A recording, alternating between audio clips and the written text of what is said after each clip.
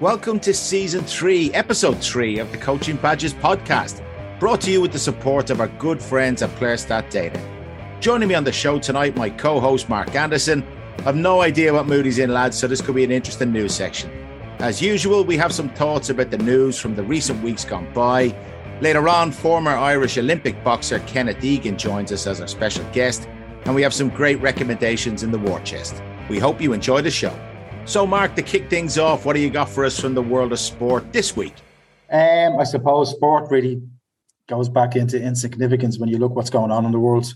The absolutely horrendous, terrible scenes in Ukraine, stuff I don't think anybody really ever thought we'd ever see again. And I don't want to be bringing the tone of a podcast that we try to be all positive about, but I just, you just can't get my head around how people and how human beings, I think as a society, we're on our way to wiping ourselves out. If not, we're blowing ourselves up with nuclear weapons, but then either destroying the planet. But one thing that's really, really from a sporting point of view and from what we talk about a lot is whether that invasion of Ukraine could actually push the Western sports to reconsider all their relationships and the amount of money that's invested in clubs by people who haven't got a clue who runs their clubs.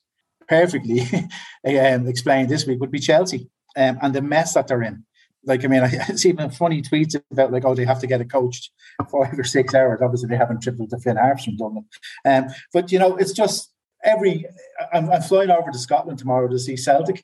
I haven't been in a couple of years due to all the reasons that I can't wait. My brother, my dad, my son, like 4 generations of fans. And we give out about people that own our club. But I cannot understand how football fans can stand on a terrace and shout Roman Abramovich, his name, considering all that's going on in the world. And the opposition fans, Newcastle, have Saudi Arabian flags in their audience when there was 81 people executed the day before. Like, are fans so fickle, and do they not really give a shit that they're willing to forgive all this just to have success on the pitch? Because to me, and I suppose it goes back to the League of Ireland, and some clubs do it so much better, connecting with the community. Your football club should be a representation of what you're about and your values and what you look for, whether it be the style of play, whether they stand for, what your parents or your grandparents or your friends got you into this club for. And if we haven't got that as an identity, why do you even bother turning up?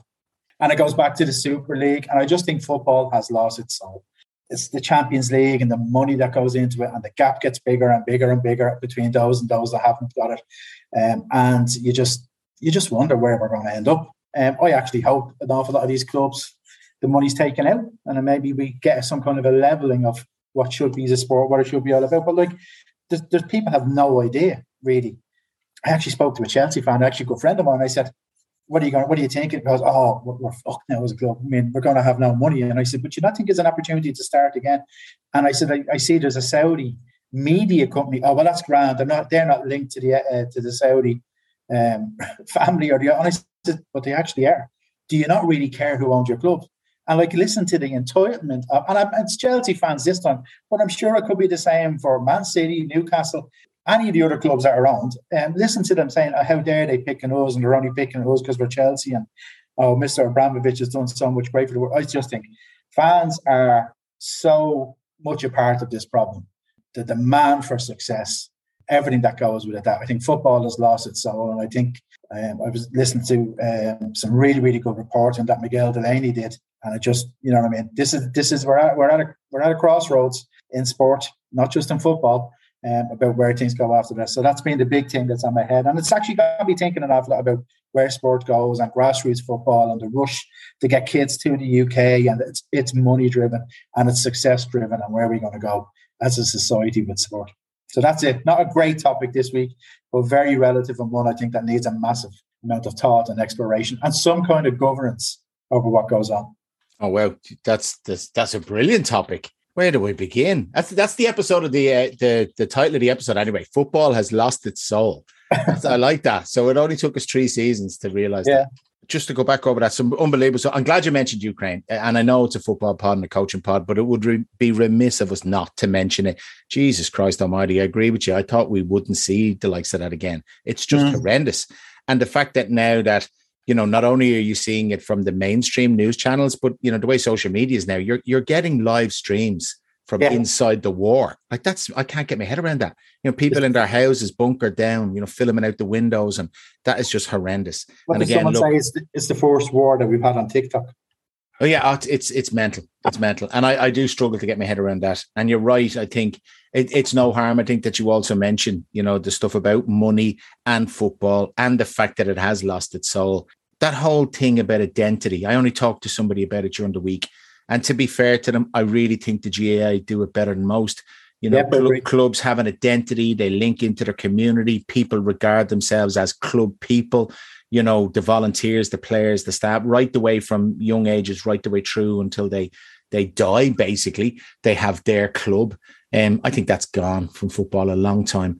Maybe it's better lower down the leagues. I think you're right. Some clubs do it better than others in terms of, tapping into that spirit of membership or community. But at the end, we're talking about here around the kind of Chelsea or the Super League type clubs. I don't think the fans care where the money comes from, or if they are they ignorant enough not to realize it, or are they just stupid enough to ignore it, that they really don't care, who's behind the dollars, because I think it's a combination. I think you're spot on there. I think you go back to their comment about the GAA, you pay for your parish. It's that's it. It's you pay for. A small little town in the middle of anywhere, Wicklow or down the countryside or wherever it may be, can actually go on and do really well just because they probably have 6 brothers or six girls that play in the Camogie team that happen to be absolutely superb, and they can base their team around it.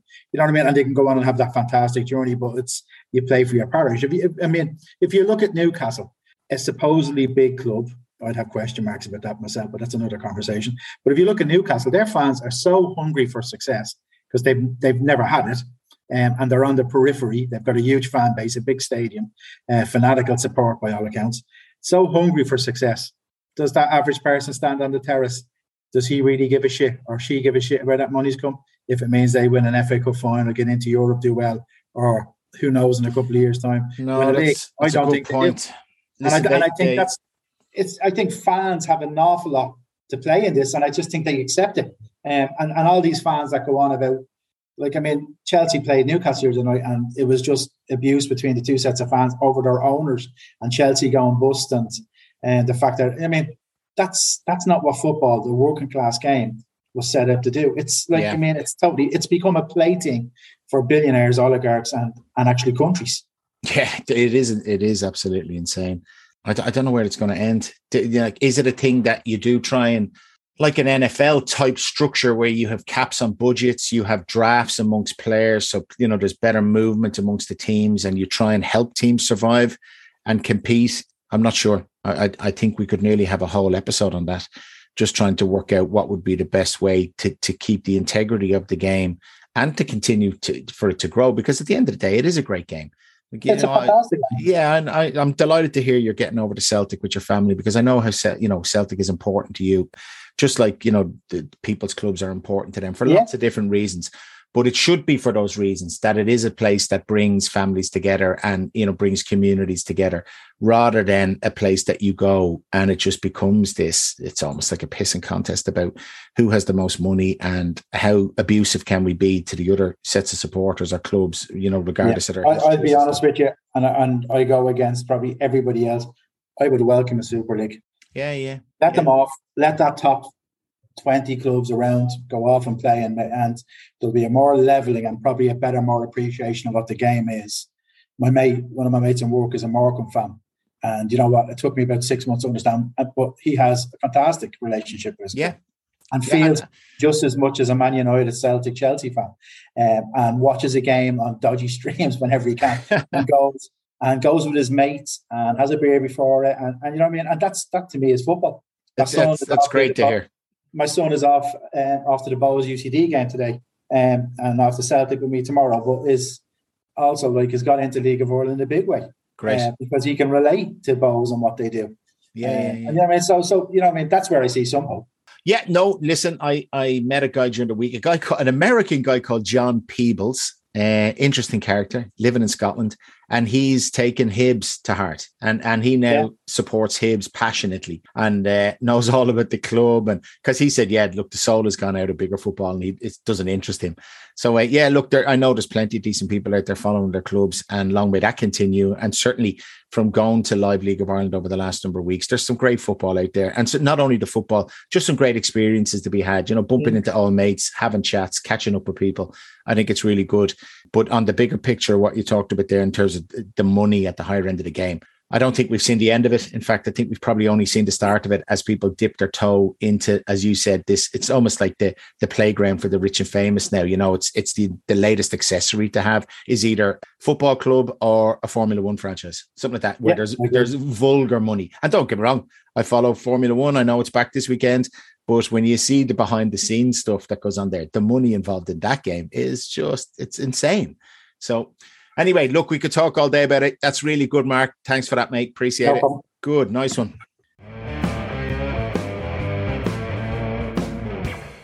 Moving on to the guest slot. Every episode, we tried to bring people on to offer a different perspective on the world of coaching or sport, just in an effort to increase our own knowledge and development. We're delighted to be joined tonight by former Irish Olympian Kenneth Egan to talk about lots of things, including his own stellar career and what it means to become a high-performing athlete. Kenneth won a silver medal in the Beijing Olympics in 2008, but there's so much more to his personal story. He's gone on to become a politician and a psychotherapist, amongst other things, but he'll tell you more about that himself. So welcome to the pod, Kenneth. It's brilliant to have you on. So before we get into some questions, you might just give our listeners an overview in your own words of your own career to date. God, so I'm Kenneth Egan, Olympic silver medalist. That's probably been the most noted achievement of my boxing career, winning a silver medal in Beijing 2008, long time ago. But before that, obviously, winning 15 Irish titles on the lead up to the Beijing was a massive achievement. I'm the only Irish athlete who has ever won 10 consecutive Irish titles in any sport in this country. Wow. So 5 years now. That's a little nugget. So just involved in sport over 25 years. Lucky enough to be part of what I thought was the most amazing juncture in Irish sport with the high performance, to be part of that and to see the improvement of the boxers and the coaches as a whole, to turn what we thought Irish boxing was stuck in the mud to one of the powerhouses in world boxing. To be part of that and to be allowed to enjoy and experience that was something fantastic, and it's always going to be part of my history, being part of something that we thought would work. A lot of people didn't think it would work, but we stuck together as a team, as a unit, and went on to produce a silver and 2 bronze medals. And then on from that, then obviously going to London, we produced another 5 or 6 medals. So still involved in boxing, still doing a bit of coaching. I'm a psychotherapist as well. Back to college after my retirement. I found retirement very hard, I have to say. We'll talk about that in more detail, but struggled with retirement, didn't have a plan B, and I kind of suffered a bit for that. But luckily enough now, I'm in a good place now. I'm working away and have good mental health, which is important. I have a good family, and have great peace of mind. That's what's important to me. Brilliant. Jeez, that's fantastic. That's a fantastic summary. There's so much there, Kenneth, we're going to dig into, and I'm looking forward to it. But I'll just take you back. You just said yourself there, one of the more notable highlights is the 2008 Beijing Olympics. You had an incredible experience there, not only taking part, but like winning a silver medal at an Olympics. That's just amazing. You might just tell us a little bit more about, how do you even go about preparing for an Olympic experience? Like, for people that don't know, the Olympic Games in our sport in particular is the pinnacle. It's where all amateur boxers want to be. They want to stand on a line with an Olympic tracksuit on them, but for me, it wasn't a straight, simple A to B exercise. I became senior champion in 2001. That was the start of my senior career. 2004 came along in the Athens Olympic Games, and I tried to qualify for Athens, and I failed. We got 3 attempts, went to 3 qualifying tournaments, and I bottled all 3 because, to be honest, I just didn't feel I was good enough. I didn't feel I was good enough to be part of that elusive group of Olympians. I had no self-belief, and kind of fell short, blamed myself, blamed everyone else. So I was at a crossroads in 2004. I was 22 years of age, and I'm thinking, right, what do I do here? And that's a big question to ask, because the question is here, do I commit 4 more years of my life to not know the outcome at the end of those 4 years? I didn't know I was going to qualify for Beijing. So it's 4 years is a long time to put everything on hold and sacrifice all that you know, just to concentrate on the sport that you love, not knowing the outcome. And lucky enough, just at the end of 2003, 2004, like I mentioned, the high performance was set up where I seen people that really had an interest in the athlete, had an interest in the boxer, and wanted to improve us as boxers. And we came together on a full-time basis, training in the National Stadium. We went down to Woodies and bought inflatable mattresses. We slept on the gym floor. We had no funding.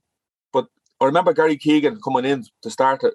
But the first time I ever met him, he walked into the gym. We were all trained there in the weekend. That's all we did was train there in the weekends. But he came in and he drew an imaginary line with his foot across the floor. I'm Gary Keegan. I'm about to start this high performance program. You're going to train full time. No messing about. Who's in? And we all were looking at each other, full time. Jeez, that sounds a bit hard to me, like. No, because we weren't used to it. So we all stepped across the line. I think there was 15 of us there that morning. We stepped across the line, and within 2 or 3 months, that 15 dropped to 5. Lads just didn't want to put in the work to get the rewards.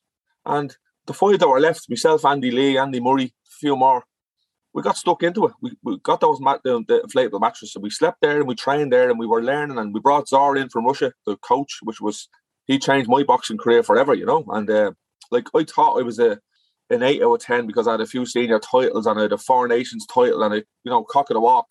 And when Zor came in, I asked him and he says, Ken, you're not an 8 out of 10, you're a 2 out of 10. Jesus. But geez, that's exactly what I needed. Yeah. Gavin, you know what I mean? If I was kept told, oh yeah, Kenny, you're a great bloke, you're brilliant, and going out and getting beaten all the time, people would be lying to me and I'd be lying to myself. So there was a hard truth that I needed. And that was the change in my career straight off the bat. I'm a 2 out of 10, make me an 8 out of 10, I said to Zor. And that's when our relationship started, And he stripped us all back and really started from the ground up. Now, and I was only giving a talk yesterday to a couple of kids about sport. And if Zor had come into my life when I was 8 or 9 years of age, what kind of boxer could I have been? I only started to really learn how to box. It's hard to say this, but really learn how to box when I was 22, 23. The science of boxing. Now, I'm not taking that away from the coaches we had in this country or anything like that, but it's just the levels that we had to reach, we needed something different.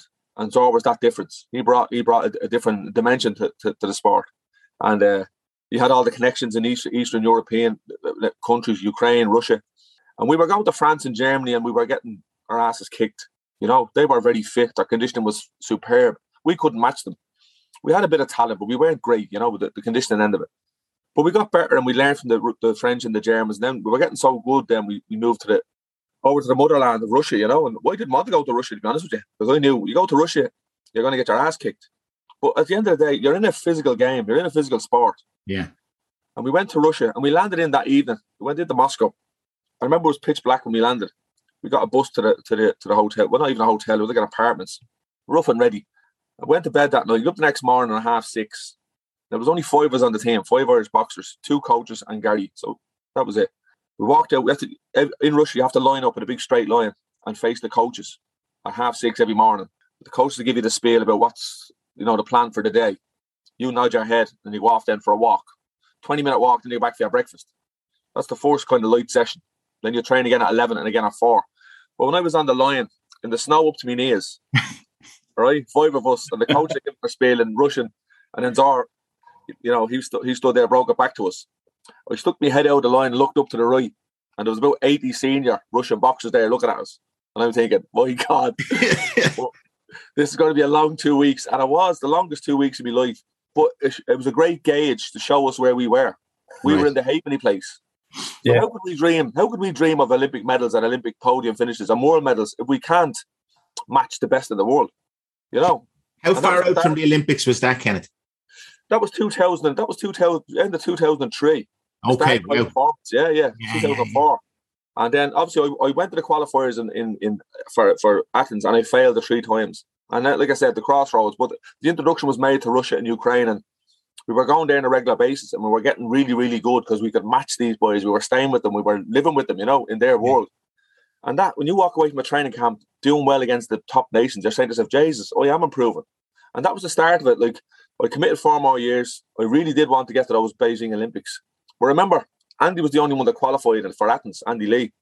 And Billy Walsh had asked me to go to a training camp with Andy because he was on his own out in France 2 weeks before the Athens Games. And I didn't want to go. I was full of resentment. And disgust and heartbroken that I wasn't going to the Olympics. But I decided to go anyway, and I went over with Billy and Andy.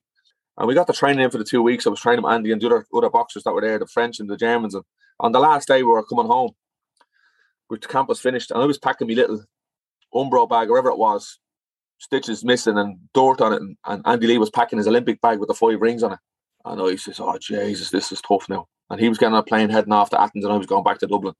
And that was hard now. That was disgusted with myself, And that was a dark time, I didn't really want to box anymore. And that was it. I said, I need to do something else here. And lucky enough, though, with the relationships that I built up, and relationships are so important, positive relationships, the ones that I built up with Billy, Zar and Gary in particular, and the belief that we had in the structure and in the program, that something was clicking here, something was good, and I committed 4 more years then, obviously, and then obviously the 4 years running up to the Olympic Games, I was mastering my craft with Zar, and we were getting better and beating people that, would have been 50-50. I was getting the better of them and really improving. And, that's what you need to be in there. You need to prove to yourself that you're good enough. It's no point people telling you you're great. You have to go out there and perform. And that's what I was doing, and getting more confident. And that was the 4 years up to the Games, and that was it then, and to qualify, the monkey was off my back, and that was it. And going to those Olympic Games, I remember going out to Hope to collect me Olympic gear. I'll never forget it, going to that hotel room, my name on the bag, with the 5 rings. Wow. Jesus, it was powerful. There's so much to pick out of that alone. I wrote down about 5 or 6 things there that, I'm really intrigued, because I see it an awful lot in football. And I don't mind saying this, and I don't care who I annoy or upset, where kids have been told that they're 8 out of 10s, and then go across to places like the UK and are back within 3 or 4 years, crestfallen, no confidence, and destroyed because coaches.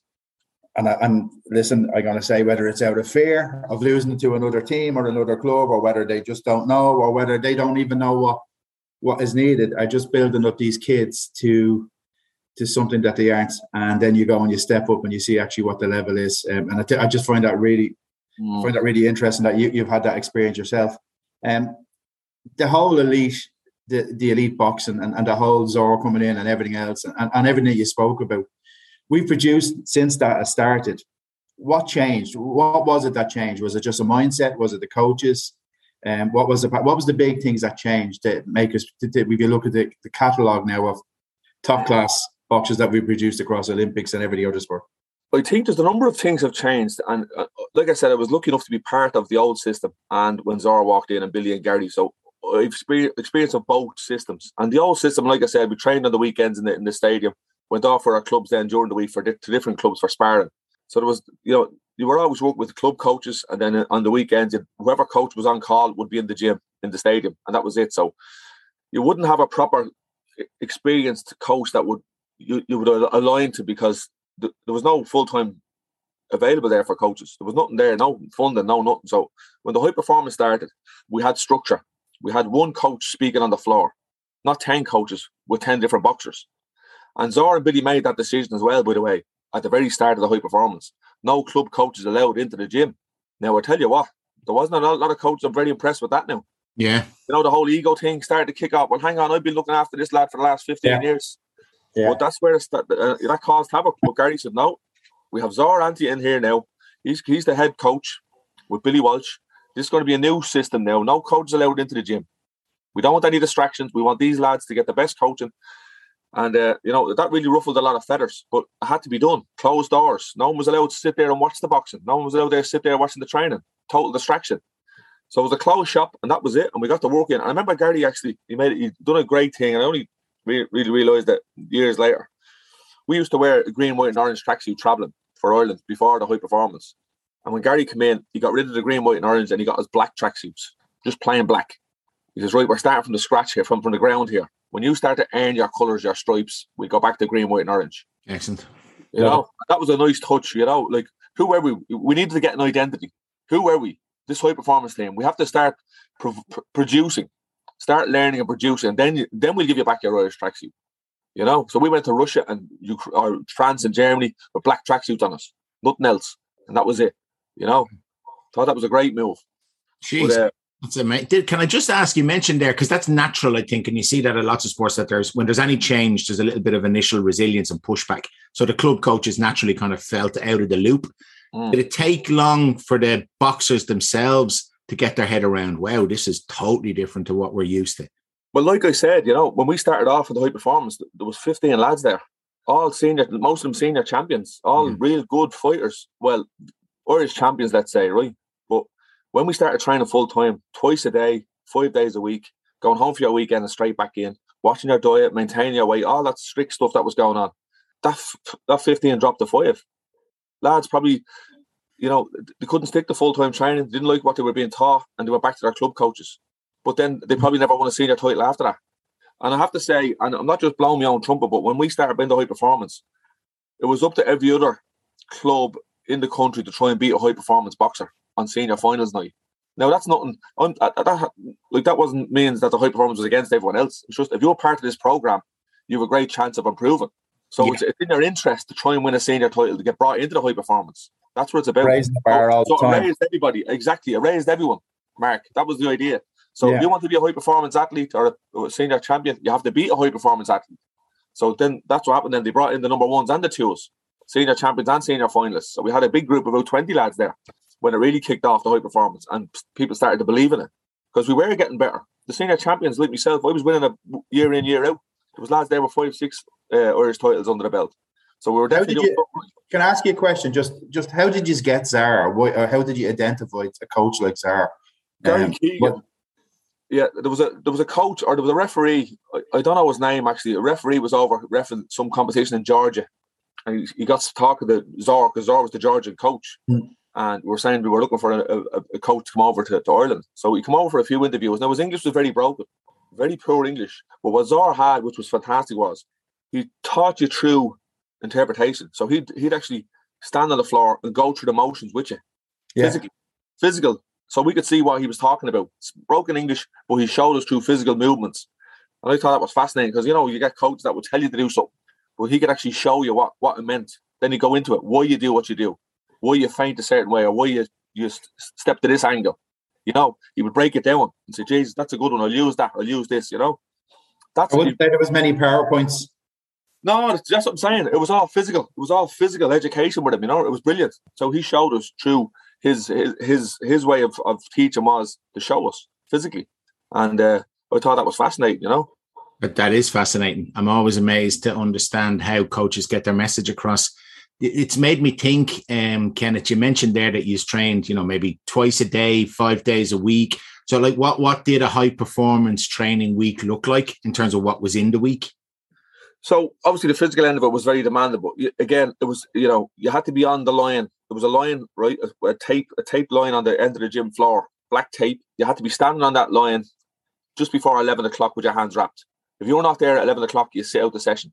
Well, right? Doesn't matter where you're from in the country. Now, I was lucky enough. I lived in Clondalkin. Now, in fairness, at the start of the high performance, I was busting. I was getting 2 buses with a suitcase that would got me to the gym and it'd leave me the case there till the Friday and then got 2 buses home. But I was always early. I was very, very, very good time management, and I still have. But there were lads swanning in that be coming from Mayo or wherever, Belfast. If they come in at 11:05, they sit out the session. There was no acting a maggot, hands wrapped. Then they brought in, you had to be fully hydrated, so they brought in the hydration tests and all this type of stuff. So they were getting really strict with all that type of stuff as well, But you'd start off your first session on a Tuesday morning would be a running session. So you get down to Sun Drive Park there. We had a track there. Yeah. Do our session there for an hour. Obviously, you'd be shadow. Now, what Zara brought in was before every session, you do the fundamentals, shadow boxing, different movements, different attacks, 15, 20 minutes. Now, when he started that, when he came in, it was like a workout before we even started the workout. We were saying, for Jesus' sake, what is this fella mad, So he loved boxing. He loved it. You could see it when he was showing us the attacks or whatever. And, and then another one, and it actually, we'd be going so much, or we going so long, the Billy would have to tap on the shoulder. Right, so that's enough of that now. Come on, we do the running session. But and then we do our running session. So then we come back to the gym then, have a shower. We'd have our lunch there. There was a chef and all there, a bit of lunch in the ringside. And then we'd go onto the beds then and have an hour or two's kip. Always sipping, always hydrated. They told us, we don't want to see you without a water bottle in your hand. And then the second session would be boxing session orientated. So it could be bags or in the ring, school combat or whatever. But again, Zara would get carried away. He'd end up doing 15 rounds when it should be only 10 rounds. But he had so much knowledge in his head, and he'd probably seen the standard that we were at. He was thinking, Jesus, I have to do overtime with these lads.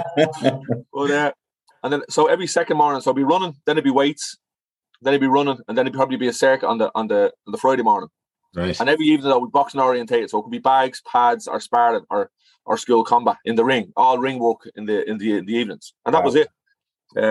You were knackered after the first couple of weeks. Like, I'm not joking with you. Like, I thought I was going to die, you know, with the sessions. But the tempo that Zor set, you know, even in the bags and the pad sessions, you're lying up in the bed and you're after having your lunch and you're in the bed and you're thinking, "Jeez, I can't even sleep here." And you're back at it again. But that was the start of it until you kind of adapted to the kind of training regime. Yeah. Your body started to switch on a bit, you know. But then after that, then it was a pleasure. Jeez, we were flying. We were jumping out of our skin. Like I said, we were matching all these French and Germans and keeping the tempo. And we discovered an interesting fact, actually. And Zor, fair play to him, like when we done the video analysis, we were recording the Russians when they fought and when they sparred. And they would do something within every 2 to 3 seconds, whether it be a tack or a feint or something every 2 to 3 seconds. So you can imagine, so something happening all the time. Yeah. When they looked at us, we were doing something every 7 to 8 seconds. Like, that's shocking. Like, that's a lifetime in boxing. When you're fighting 4 2-minute rounds, 6-7 seconds, and you're still floating about doing nothing. So to bring that down to every 2 to 3 seconds, something happening, another attack. That's where we needed, and that was our conditioning. You see, we had to bring it up to match that for the 2 minutes. You can't just float about for a minute and then obviously box for a minute and around. You have to be the same tempo every second of every round right through the fight, and that's when our whole conditioning changed. And then we started to operate like the Russians. Jesus, it's fascinating. I knew nothing about boxing before I came into this chat, and now I know even less. You know what I mean? You think of it, 7 seconds is a long time. Whereas you're standing there looking at someone for 7 seconds doing nothing. That's a shame on you. You shouldn't be. That's wrong. You know. It's fascinating.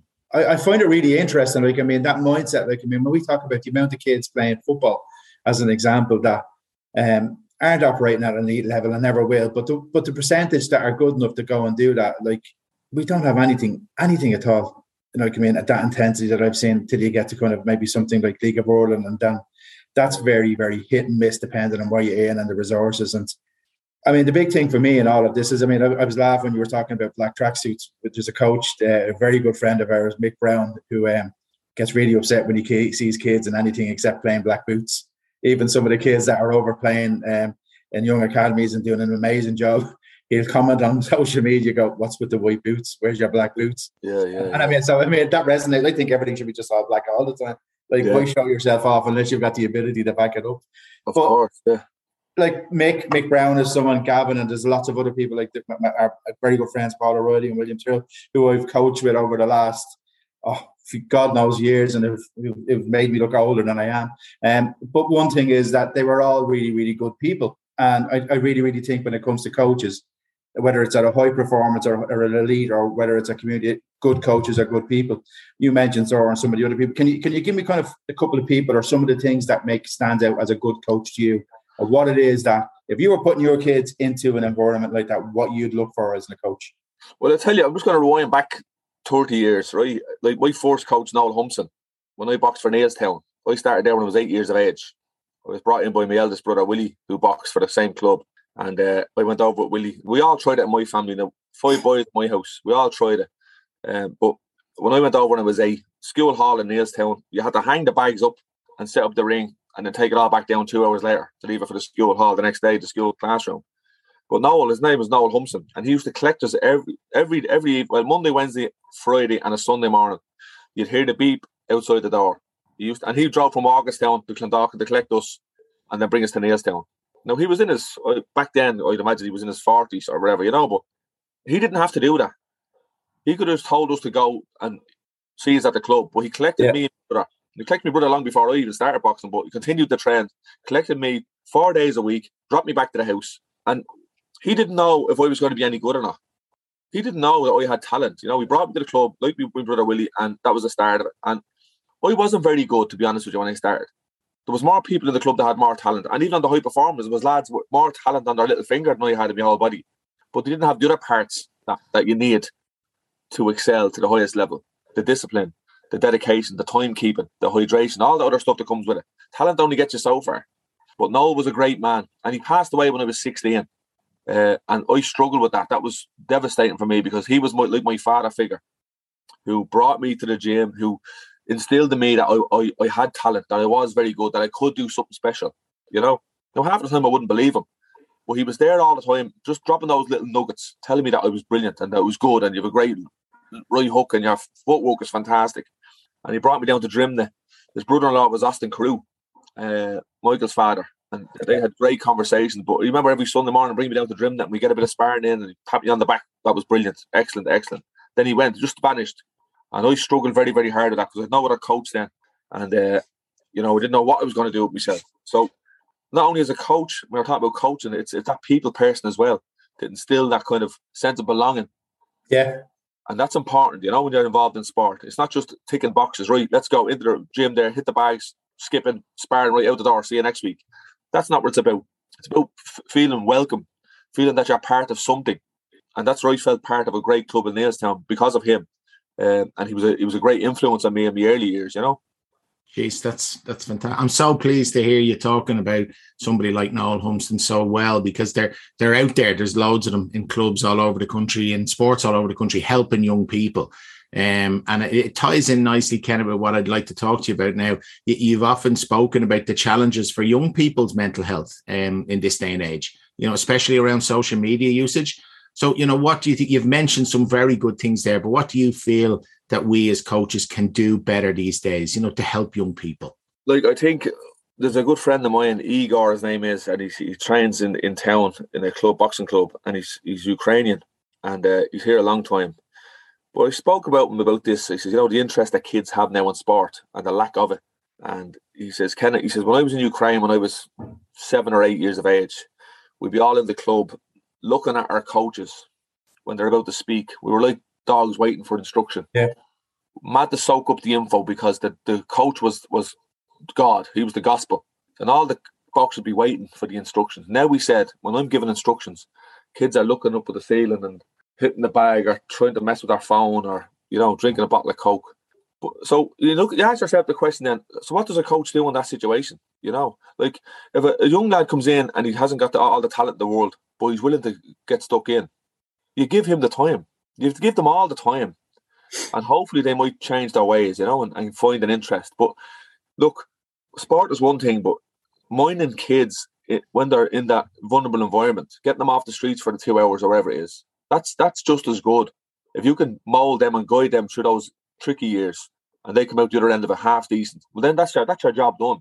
It's not every coach's job to get an Olympian, No, yeah. Far from it. Yeah. Like and you understand Zora and Billy I suppose at the time they were at the top of the scale in relation to bringing the boxers on that extra little bit, but the boxers coming into high performance were quite good. So the volunteers, as you mentioned, that were opening the gym doors, sweeping the floors, making the tea, the biscuits, all that type of stuff, they're the people that we need in sport in Ireland. Yeah. The volunteers that are guiding these young lads, keeping them away from the drugs, the carnage that's outside for that 2 hours. And I know that it's only 2 hours and they go back to their home environment where it might be the best in the world, but if they still have that little bit there, that can play a massive part. And it is about those father figures or mother figures that can help these young lads just to stay on the straight and narrow for as long as possible, just to get them through those tricky years. And that's what clubs are about. That's what sport is about. It's not about Olympics or podiums or anything like that. It's about minding these. I know I had that myself. Thank God I had that connection with sport. I had good parents, but I had a great coach in Noel Humston. But again, from 8 to 16, the tricky enough years, but then he left me at 16 and I had to kind of navigate my way until I found a kind of a structure with the boxing and the high performance and stuff, which was a fair bit away. So I was kind of in neutral for a couple of years, Well, interesting. That's fantastic. And I wish kids and parents could hear this and hopefully they will, but it is that so many of us get caught up in just the elite side of it, the medals and the podiums and all that.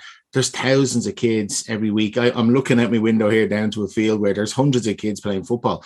None of them are probably going to be professionals, but they deserve our care and support and knowledge and respect. And because you mentioned earlier, and you're so right, it's all about relationships. How you make people feel.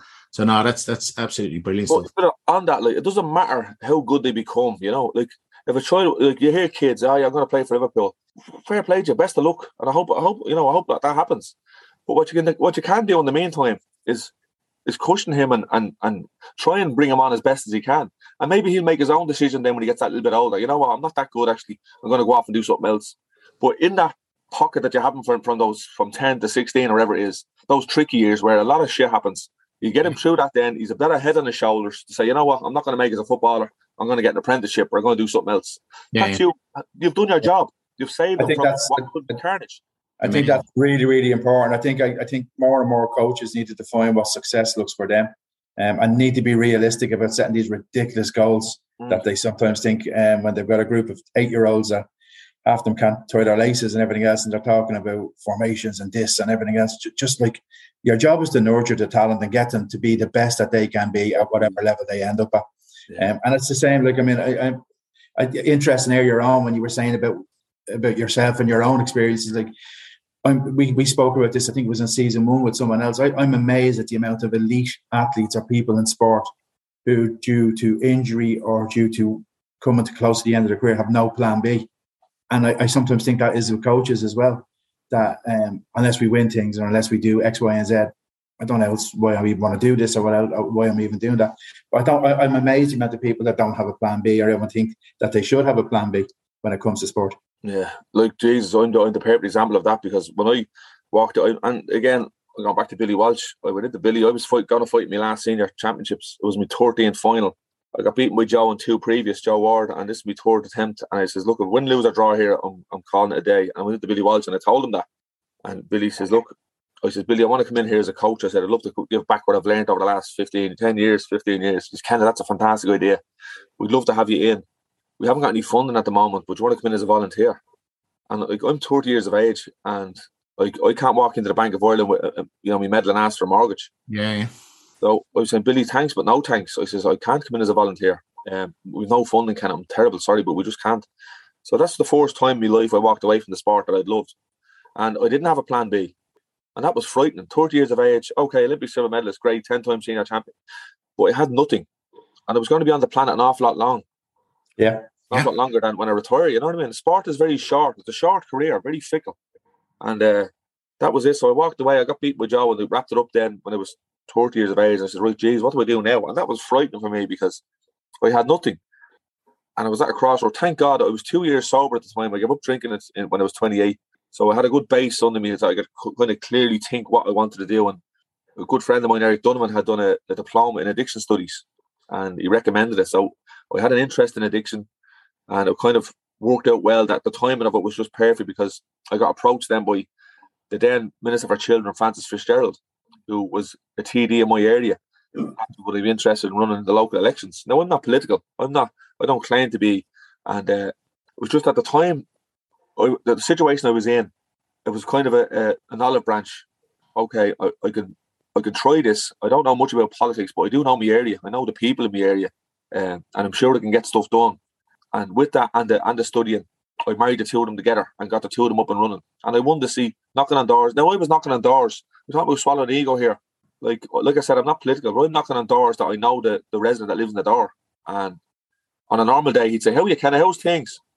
I'm walking up that garden path and I'm knocking on a door looking for a vote. And they're saying, get the fuck out of my garden. Excuse my language. Yeah, no, you're right.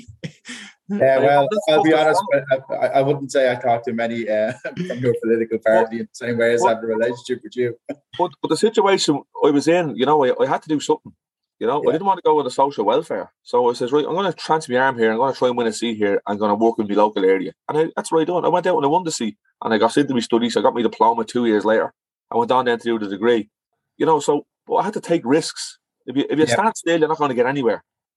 If you complain and moan and say, poor me, I've been still in my mum's front room. Just saying, there's so many links there. We see young footballers and old footballers alike who, come to that decision of my career's over for whatever reason. They're not good enough, or they're let go, or they get too old, or they're injured, or whatever the hell it is. And as you said, in football terms, you're old in your mid-30s. In life terms, you're a baby. Please God, you have another 40 or 50 years ahead of you.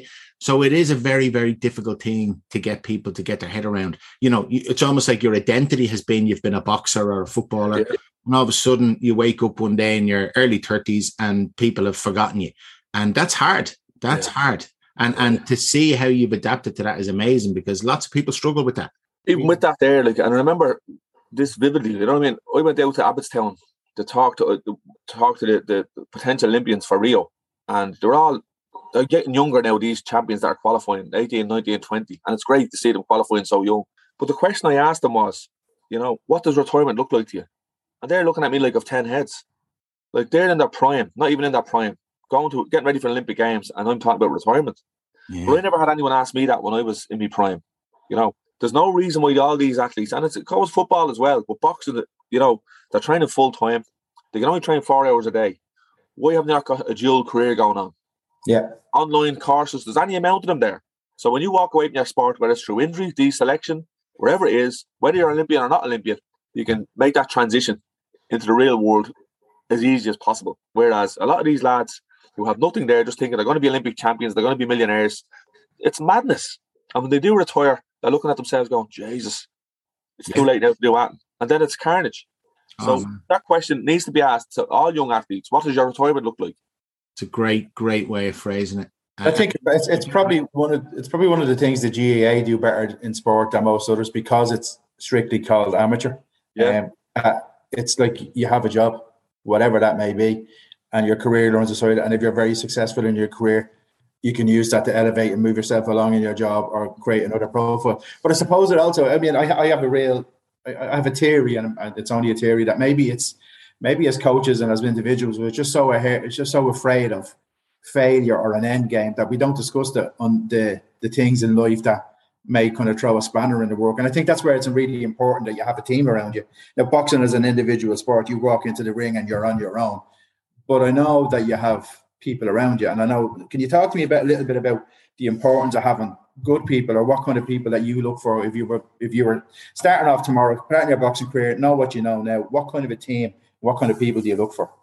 Well, obviously, you know, you need people that are all singing off the same hymn sheet. You know, you need to have like a joint idea of what success looks like and what is success. You know, and you all have the same aims. You all have the same kind of a vision. With that, then you need to instill that into your athletes. You know, and make them. And I know myself, like when the high performance is set up, the lads did make mistakes. The coaches did make mistakes, and they put their hands up because they were learning as well. This was all new for everyone. New for Gary, new for Billy, and obviously Zara had loads of experience as a coach, but in this high performance unit, he was new to it. So there was mistakes made in various different training camps, picked at the wrong dates and all this type of stuff. But that was all learning, you know. And we learned together, we failed together, but we succeeded together. But for me, you know, it is getting good people paired. Like, and with Billy and Zara, Billy was a great coach, but he was a great people person. He knew the personalities of all the boxers. So when we're in the dressing room getting ready for a fight, he'd know what to be talking about and what would settle you and what would get you going, you know. Whereas Zara was the tactician. He'd sit down, we'd do the video analysis of our opponent, watch the video, right, this is what you need to do. Go on the pads then 10 minutes before the fight, work on this shot for the first round, blah, blah, blah, and that'd be it. And then Billy would just keep it nice and calm. Might tell a joke or two. For me now, it worked for me. And that'd be it. So you had that great balance of the two lads, you know. But that was just down to being around them for so long. You know, you can't expect a coach to come in and be a fantastic coach to a load of strangers that you just know nothing about. You know, it is about knowing the human being. It's knowing the person, what gets them going, what triggers do you need to set them off, and what not to say to them. You know, so it is about getting that relationship going. It does go back to the relationship, and good, strong trust. Trust is important as well. You need to trust the guidance of the people that are talking to you. What their intake, where are they gathering this information from? Is it viable? Is it trustworthy? And then believe what they're telling you is true. You know, don't just reading out of a sheet just to keep you happy. Yeah. No, that's amazing advice. You might just tell me, right? So this is the first time, Kenneth, I've ever talked to you one-on-one. But what is absolutely evident to me is that you're a very, you know, passionate man and very motivated man, despite all your troubles, ups and downs, goods and bads in the past. And it's great to just hear you talk with such passion about what you've been involved in. So could you tell us, what do you feel, you know, continues to drive you, you know, with lessons from your sporting career? And how do you maintain that hunger to just keep, you know, contributing to society and being better over time? That's a good question. You know, like, I've a lot of different hats that I wear throughout my week. You know, like okay, I'm in the gym, I'm working with a few lads, teaching them how to box. In the evenings then I run a few classes, keeping people fit. So the kind of levels of the tactics go down a little bit. The depth of the instruction goes down. So there's another hat there. Then I'm in the therapy room. There's another hat on there. And then I'm in the council. There's another hat on there. Then I'm going to giving talks. Another hat on there. But I do have the crack with my little daughter. She's 6, and I do tell her I have 10 jobs. She says, "You have 10 jobs?" I says, "Yeah, I have 10 jobs running around the place." But I just love and it's nothing to do with money, But I love helping people, And obviously with that comes the few bob that everyone has to work and you earn. But I think that the most gratifying for me is if I got a text off a client that I was working with, and he just says thank you, or I'm in a good place. That's special to me, because I get the opportunity in my therapy practice to sit with somebody, total strangers most of the time, to sit with someone for an hour and actively listen. And as coaches, sometimes we don't do that. We don't actively listen to what's going on to the person we're talking to, because we're too caught up in what we need to say, and we don't listen to what's coming back to us. And that's why the great old proverb, that's why we have 2 ears and 1 mouth. We should do more listening. Yeah. And, when I get the chance to sit with somebody for the hour and actually actively listen and make eye contact, something we don't do anymore. Eye contact, it's a taboo subject these days. Oh, he stared at me. What's wrong with him? When you make eye contact and talk to someone, and someone's talking to you and you make eye contact, they feel listened to, and then that opens up a whole new world of conversation. Once someone feels that they're being listened to, anything can happen. And there's a great saying as well. I don't know who said it, but when you're in a therapy room and things start to go off, and there's connection made, it's like there's a third person in the room.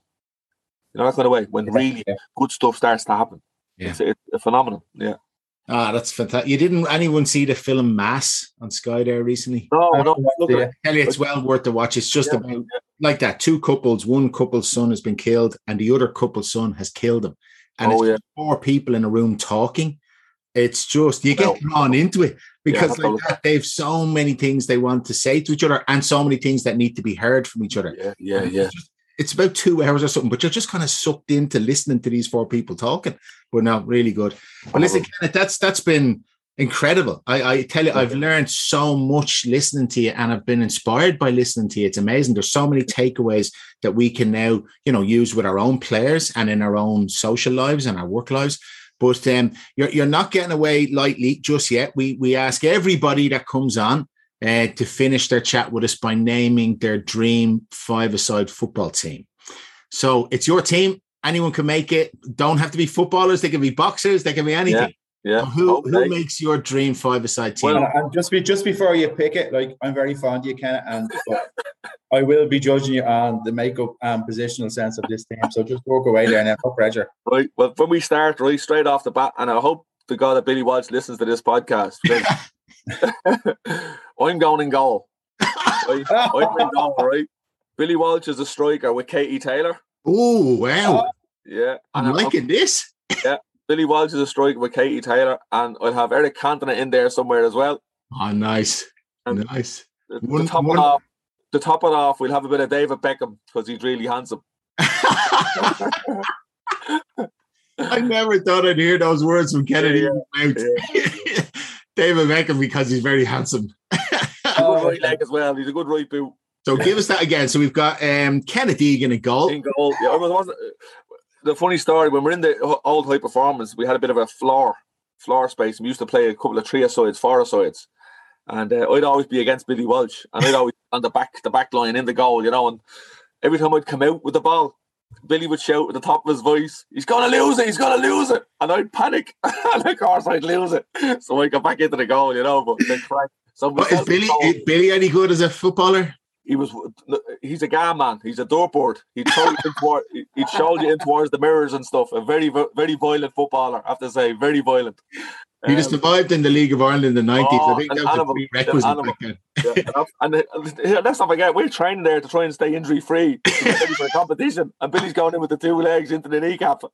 Oh, my God. Great. I harden us up. That's how Gav plays. I made a career out of that. So that's amazing. So Kenneth Egan in goal. Yeah. No defenders. I like that. So yeah. you've got, all action. all action, all attack. Cantona, just give Cantona a free roll. He can do whatever he wants. Yeah, stick a midfield, yeah. Handsome David Beckham in midfield, supplying Billy Walsh and Katie Taylor. Beautiful. That's good side. I wouldn't get into a scrap with that side. I think actually you're the first guest that's named themselves in the team. Oh, yeah. is that right? Yeah. No, don't feel intimidated by that, Ken. No, I don't. That's superb. We've had all kinds of teams over the series, but that's up there. That's I just have this vision of you. I don't know. There's a movie, a remake called Mean Machine, and Jason Statham plays in it, and he's a goalkeeper. All right, we're playing against prison wardens, and every time the prison wardens go to attack, he just launches and punches the head off them. And I just think that vision of you as a goalkeeper. Oh God, yeah, very good. Listen, Kenneth, that's been just a fantastic way to spend some time of a Sunday morning. I've thoroughly enjoyed your company, and we really appreciate you helping us out. All it remains for myself and Mark to do is again wish you well for your future. We'll keep a close eye on what you're doing, and hopefully our paths will cross again. But thanks again, and listen, stay safe, mate. Thanks a million, lads. Yeah, Mark, fair play to you. Cheers, lads. Bye. So moving on to the War Chest. Every week we try and bring you coaches some things to check out for your own self-development, documentaries, books, and anything like that. So Mark, what have you got for us on the War Chest this week? It's back, Drive to Survive. And I know you've finished it already, which obviously means you've either got nothing else to do or your job is letting you have too much free time. Season 4, again, when I watched this the first time I went, I don't even like Formula 1, and it's addictive. It is ridiculous what goes on in that sport. And I was actually even one of the guests that we had on our podcast, the Irish guy that worked with one of the teams. It was incredible to listen to. So yeah, Drive to Survive season 4 looks like a really, really good show. I've watched enough of the trailers. I'm holding off till either I get COVID and I'm floored and I get to watch it all in one go, or whatever happens first. So look forward to that, and I don't want any spoilers, but I reckon this one will be just amazing given how tense and that finish to the season was. So I'm looking forward to that. Another one I have for you is, and again, friend of the show, Mr. Warchest, Philip Connolly. I listen. Either he's putting up these things I'm not even reading, or else he just doesn't speak. But he's doing one of his, I think it's his UEFA Youth Elite badge, which is a great achievement. And he put up this guy called Damien Rodden, who's Director of Formers of RSC Anderlecht. And his book is on the syllabus for that course, and it's called Fit for Every Game. So a really, really good book. Looks really, really interesting. Someone that I will look to get onto the podcast and see if he wants to talk about that whole area there. We touched on it before, but I think there's a huge element that I think some of our listeners will get something out of. Yeah, so that's 2 for me this week, because I know you've got one as well. Fantastic. Yeah, I'm not going to give any spoilers away on Drive to Survive, but it is so worth watching. And Netflix give it as David Hughes would call it, give it the full gun. They really, really dramatized this. And there was so much to dramatize in last season, particularly the final race. So yeah, just go and watch it. It's amazing. I agree with you on your tweet that you put out, though. I'd love to see them do it on League of Ireland. yeah, that would be good crack. In fairness, Netflix have to do it. They have enough money. They could just throw a few bob at the League of Ireland. It would be great crack. So I'd love to see that. But the book, a big shout out to 2 people. Adrian Harvey, former guest of the show. I think he was on last episode in season 1. Sound guy, 80, kept in touch with him over the years. But he sent over a book. He sent over 2, in fairness, and I know I have to meet you to get you your copy. But it is called Stronger Together, How Great Teams Work. It's by Simon Hartley. AD chatted with him recently, said he's a top guy, and we've extended an invite to the pod, so we'd love to get him on at some point. The forward is done by the great Serene McGeekin. So I've started reading it. It's really good, and I like it. Funny that I mentioned Damien Hughes a second ago. He gives a little bit of a write-up on it, saying he can't recommend this book enough. So it's another one I think that's going to become part of the staple diet and the war chest for ourselves going forward. So that's Stronger Together by Simon Hartley. And once again, big shout out to AD Harvey for getting that across the water to us. So yeah, really good stuff, mate. Lots of good things there to check out. Listen, just as well, you're too nice to say it. If anybody wants to send us any free stuff for us to review, I'm always happy to take on free stuff. I have very few principles and morals left. Well done. It had to be said. Season 3, episode 3, Mark's begging for free stuff. I love it. Although I do believe we have some inspired by the slagging of the head in the game, lads, Dean, Arrow and co, that we have Coaching Badges merch on the way. We do. We should have it in the next week or two. We have some hoodies and some body warmers and polo shorts. No. It's a very small limited, as in 2 or 3 of each. And me and you will test them out for us. And then you never know if there's a demand. You know, if anybody wants our name across their chest. Oh Lord. I think the whole pod's gone to your head, mate. You and Mick Brown, you're starting to demand too much money. I'm observing football from the sidelines these days, so I get a chance to rant now much, much more. And after all you've just said about football losing its soul and the money coming into the game, and now you're going around flashing the merch. I don't know. Yeah.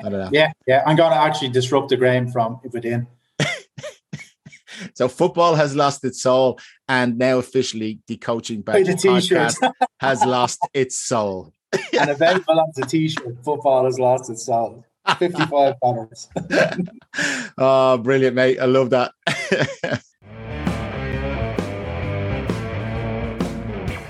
That's it, folks. The end of season 3, episode 3. Hope you enjoyed it as much as myself and Mark did. Thanks, of course, to Mark for selling our soul out for some cheap merch, although I'm looking forward to seeing it in fairness. A word of thanks, as ever, to our superb sponsors, PlayerStat Data. We really appreciate the continued support of Colin and his team. A special word of thanks to our guest tonight, Kenneth Egan, a fascinating insight, literally inside the ropes of a high-performance environment. I look forward to following Kenneth's career as he continues along this path. We'll be back next month with some more chat and discussion. Until then, stay safe and remember, when it comes to coaching, there's no right or wrong way, but there's always a better way.